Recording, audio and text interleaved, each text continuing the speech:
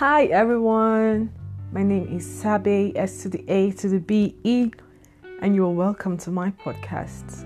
So, this is my very first podcast ever. I have been putting off creating my own podcast channel for quite a very long time now. I have been procrastinating and tweeting over the years, like, yeah, I have to start my own podcast.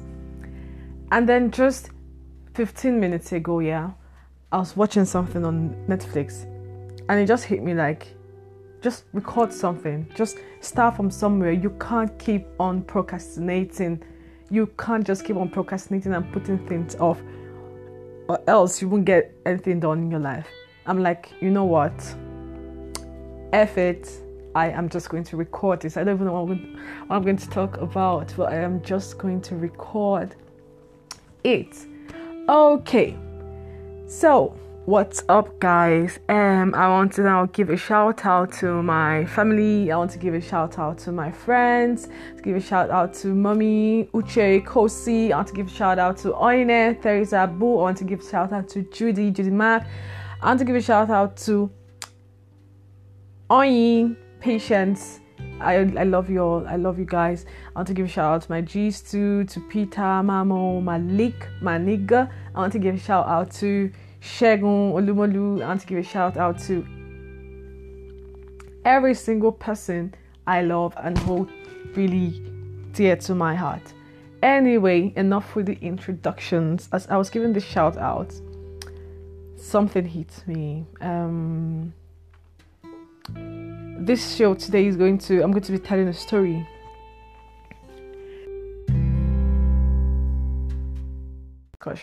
So about 2 days ago, we were learning for the test, and a subject came up about racism and the racial divide. And one of the white friends said, of course in German, that she doesn't understand why it just has to be the white people tolerating. Of course, she doesn't have a problem with it, but she doesn't see a reason why they are the only ones who have to tolerate people from other races and people from other cultures. Why people are allowed to spit on them and their culture and their race. And I tried to explain to her that it doesn't really have anything. It doesn't have anything to do with her per se or the race. It's just the history. There's a history behind all this, and she might not have had anything to do with it, or even have anything to do with it. Half of her family is black, half of her family is Nigerian. But then again, you cannot take away from the past. It has happened and it is there. It has talked to the minds of people, the way we interact with each other, the way we see things. We see things from two different points of view. And I tried to explain that to her. She was like, yes, okay, there's this dessert in Germany. It's called Mohrenkopf. It means head of a Moor. Moors are those, the black people from Libya that conquered Spain. Yeah, exactly, they are Moors. So it's chocolate. It's this chocolate covered. I think it's inside of it is vanilla or something, but outside it's covered with chocolate, and it's like when you scoop ice cream and you put it on a stick, like a popsicle or something like that. Anyway. It's called Mohrenkopf. And I was like, okay, you are never going to go around with people calling you Mohrenkopf. You are never. She was like, yeah, all my life I've known as Mohrenkopf. I was like, first of all, you're about 30 years old. So you have not lived that long to say yes. Growing up, it was called Mohrenkopf. Have you even tried to learn the history of this particular product? Why it's been called that? So it doesn't take anything from you to say chocolate, glazed, whatever. I don't think you get. I hope you get my point. It doesn't really take much for you to call it something else. So I don't see what the problem is. And she's like, yes, she doesn't feel like people are going to go around calling me moron cop. I was like, you see, the problem is you cannot now tell me what to be angry about and what not. Nobody's ever going to call you moron cop. Nobody's going to ever call you a nigger. Nobody's ever going to call you... It's not your experience. You will never experience it. You might hear it from your family. You might hear it from the black side of your family. But you will never experience it. So it is your job to listen to people who actually experience stuff like this and play your part in ensuring that it doesn't happen. It's like that stuff like this doesn't happen.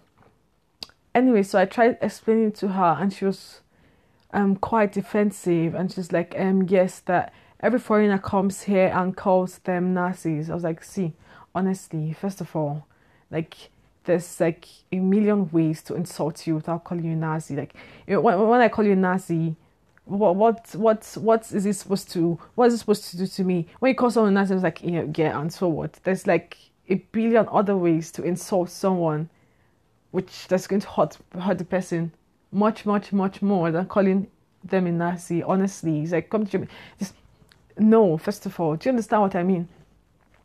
And I'm like, yeah, you can't really say everybody calls the Germans Nazis when they do something wrong or no. I tried to explain to her, a lot of Germans don't even know that Africa, the continent of Africa, was shared in Germany. A lot of them don't know. Because you guys your asses were whooped in the Second World War, doesn't mean you have to totally forget what you did in Africa. If you have no idea, I was really kind of not pissed.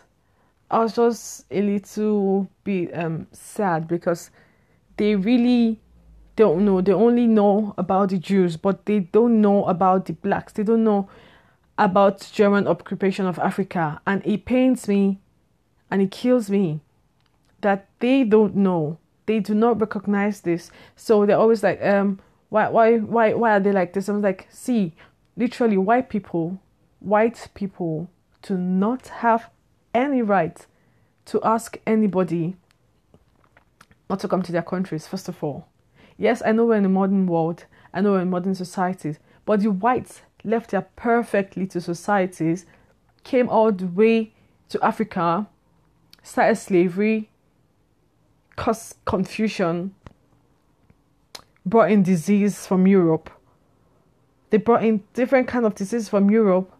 They caused wars. They stole, pillaged our land, raped the women. And now, 200 years later, 100 years later, hell, 60 years later, Nigeria just getting independence from Britain in 1960.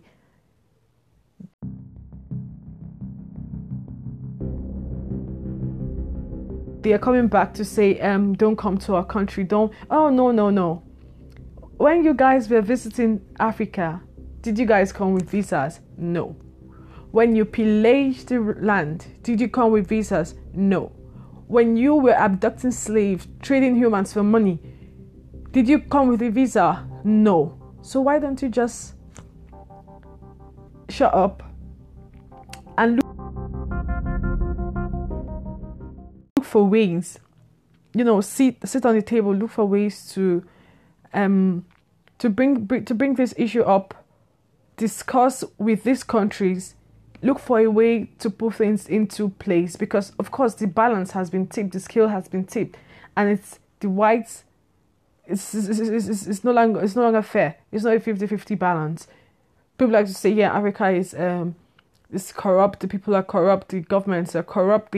But they don't know that this corruption is being helped and sponsored by people from first world countries. Anyway, I digress. As I was saying, the scale has tipped in favor of the white people. Okay, by white people I mean the Europeans, the Caucasians, the ones who live in Europe, the ones who live in America.